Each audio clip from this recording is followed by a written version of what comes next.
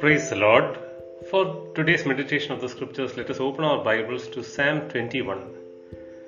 Psalm 21 is a psalm where the king is rejoicing in the strength of the Lord. This is probably a praise hymn that David and his people sang after the victories that they received.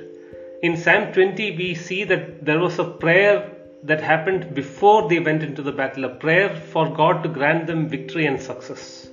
This seems to be a song of thanksgiving and praise, which they sang after they received the victory at the hands of the Lord. Probably it was also sung at the time of national thanksgiving after the victory. Now in the previous psalm we saw that they prayed for very specific blessings, and in this psalm we see that God granted those blessings to them.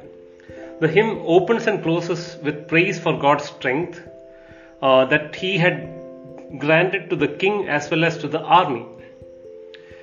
In our life also, when we have answered prayers, when we have prayers that are answered by God, we should respond to that occasion with fervent praise and thanksgiving.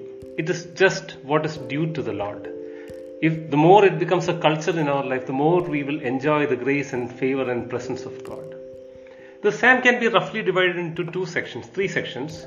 The first section is Psalm 21 verses 1 to 7, where the psalmist looks back and celebrates the past victories. And Psalm 21 verses 8 to 12, the psalmist is actually looking forward and in anticipation of the future victories that God is going to give them. And finally, verse 13, the psalmist looks up and exalts the Lord who gave them all the victories in the first place. Let us look at each of these sections one by one. Psalm 21 verse 1 to 7. In this, the first verse starts like this: O Lord, in your strength the king rejoices, and in your salvation how greatly he exults. You have given him his heart's desire and have not withheld the request of his lips. For you meet him with rich blessings, you set a crown of fine gold upon his head. And it goes like that. The people and their king address the Lord and thank him for what he did for them in answer to their prayers. In fact, when we read the psalm, it's got to be compared with Psalm 20 as well.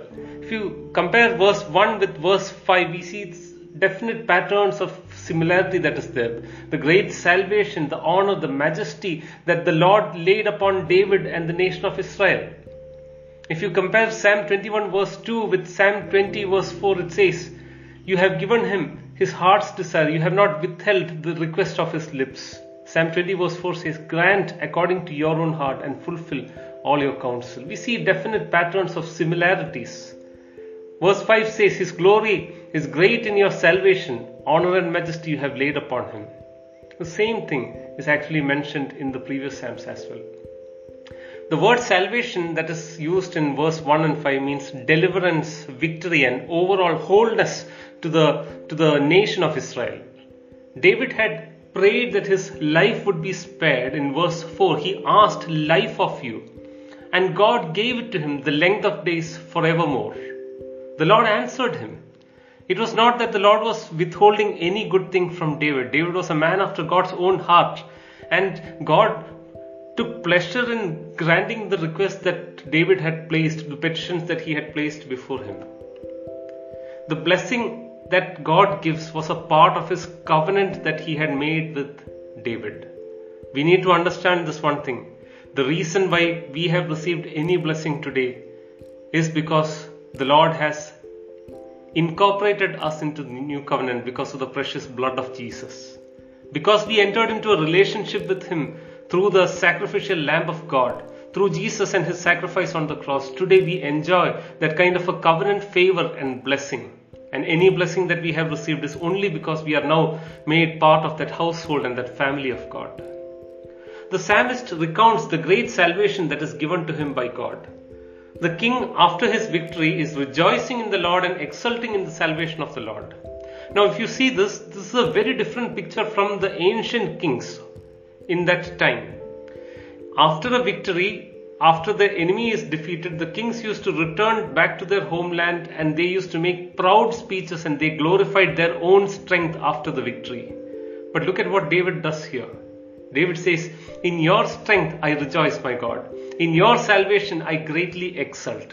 we got to realize this one thing, that of our own thing we can have no good in us. We can do no good thing. It is only because of the Lord that we are able to do anything. Any success, however marginal it is, however great it is in our life, has been given to us only by the grace of God, by the favor of God. And when we glorify and attribute that greatness and goodness to God, God is well pleased with that. It's a sacrifice of thanksgiving and praise that we are giving to Him. You see here, in Psalm 21 verse 2, we see the blessedness of answered prayer. And the word of God says, you have given him his heart's desire, and you have not withheld the request of his lips. God is giving him the desires of his heart. We need to come to a state where our heart and its desires completely align with God's heart and God's desires. And that blessed state is what the Lord is inviting us to come to. Psalm 21 verse 3 says, for you meet him with rich blessings, you set a crown of fine gold upon his head. In the Old Testament, we see God meeting with the saints before and after the wars. If you look at the book of Joshua, we see that Joshua had a supernatural encounter with God before the battle that he faced in Jericho. Abraham, after he had that battle, in Genesis chapter 14, he then encounters Melchizedek, which is a prefigure of God himself. In this case, David was met by God and he received rich blessings from him. Even David says, the crown that was kept on his head was done by God himself. You have set a crown of fine gold upon my head. That is what David tells. Remember, any victory, any anointing, even the kingship was only a gift from God. And in the verse 4, the king says, the Lord gives him a long and a full life. It was not about length of days per se, but about the abundance and the fact that this was a life that was blessed by God. That was what made David to sing praises to God in this particular instance. Finally, in Psalm 21 verse 5, the word of God again repeats, his glory is great through the salvation. When God gives us his favor, salvation and strength, he is glorified through us, in us and through us. Verse 6 says, you make him most blessed forever. What superlatives are being used here? You make him most blessed forever. You make him glad with the joy of your presence. You see, the greatest blessing that a child of God enjoys is not victory or deliverance, but the very presence of God. And that makes us most blessed forever. Today, my dear friends, wherever you are seated, if you are enjoying the favor and presence of God right where you are, I believe you are most blessed forever.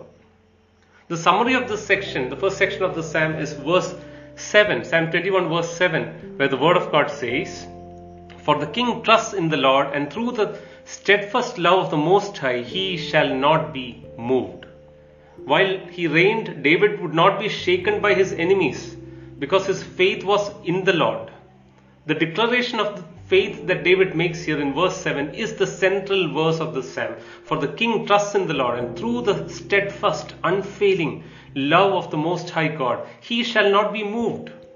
Today, it is because of the love of God, his favor in our lives, that we are not shaken. There are enemies, there are troubles, there are trials, there are temptations. But in spite of all that, we remain unshaken only because of the covenantal love of our Lord. We come to the next portion of the psalm, Psalm 21 verse 8 to 12, where the psalmist, instead of looking back and thanking God for the victories in the past, he looks ahead and he anticipates God's favor and future victories. The king trusted in the Lord, and so did the people, and they affirmed their faith as they addressed these words to the king. The emphasis in this section of the psalm is on the future victories that God is going to give to David and Israel, because they have put their trust and faith in a living God. Verse 8 says, your hand will find out all your enemies. Your right hand will find out those who hate you. God's right hand is more than a symbol of power. It is the presence of God, the favor of God that actively works for his people and brings defeat to their enemies. The glory of God in practical matters is revealed through the hand of God. And that is what we see here in this particular Psalm. Psalm 21 verse 8 says, your hand will find out all your enemies. Your right hand will find out those who hate you. Find out, the original Hebrew means to dispose of. Just as a fire devours and finishes what it touches, so the Lord will devour the enemies of David. That's what this particular Psalm says. The nation of Israel and David's seed would be preserved. That is a promise that is given here. It's a covenantal promise that is given not just to David, but also it was given through Abraham. It was reaffirmed in 2 Samuel chapter 7 verse 16 as well. While David's future is assured by God that he would take care of David's future, there would be no future for the enemy. That is what he says here. They shall be consumed by the fire of his wrath. Their descendants shall be wiped out and destroyed from the earth. And though they plan evil against you, although they devise mischief, they will not succeed. That is what this particular Psalm says. Psalm 21 verse 11 and 12 says, the counsel of the enemy and all the plans that they are devising against David and against the nation of Israel and against God will come to nothing. They will not succeed. Because verse 12 says, for you will put them to fight, you will aim at their faces with your bows. This is a very sober verse for those who are the enemies of God, for those who are the enemies of Israel, those who are the enemies of the church of God. Because finally, none of the plans that are devised against God and His beloved ones will not succeed. None of the plans will succeed. God will set His face and His bows against those people who are against Himself. For you will fight them, you will aim at their faces with your bows. Because God is against them, they shall be dispersed and they shall be put to flight. Dearly beloved, this is something that the Lord wants us to remember. If God is for us, who can be against us? But if we are against God, then who can actually be for us in the battle that we are having against God? So let us make sure that we are aligned to God, that we are submitting to Him, that we are kissing His hands, that we are aligning our hearts and our lives into the presence of God and into the will of God. Let us not stand against God. Let us not stand against what He stands for. Let us humbly submit ourselves to Him and receive that victory from Him. Finally, verse 13 says, be exalted, O Lord, in your strength. We will sing and praise your power. Finally, after looking back and thanking God for the past victories, looking forward and praising Him for the future victories, they now look up to the Lord, who is the Lord of the victories. All victories start and finish with the Lord Himself.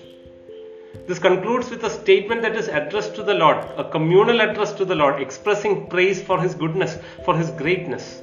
David fought battles and won victories, but not for himself, but it was all magnifying God, and it was only through the Lord that he was able to win so many victories. And the people of God knew that. So this was a time that they said, be exalted, O Lord, in your strength. We will sing and we will praise your power.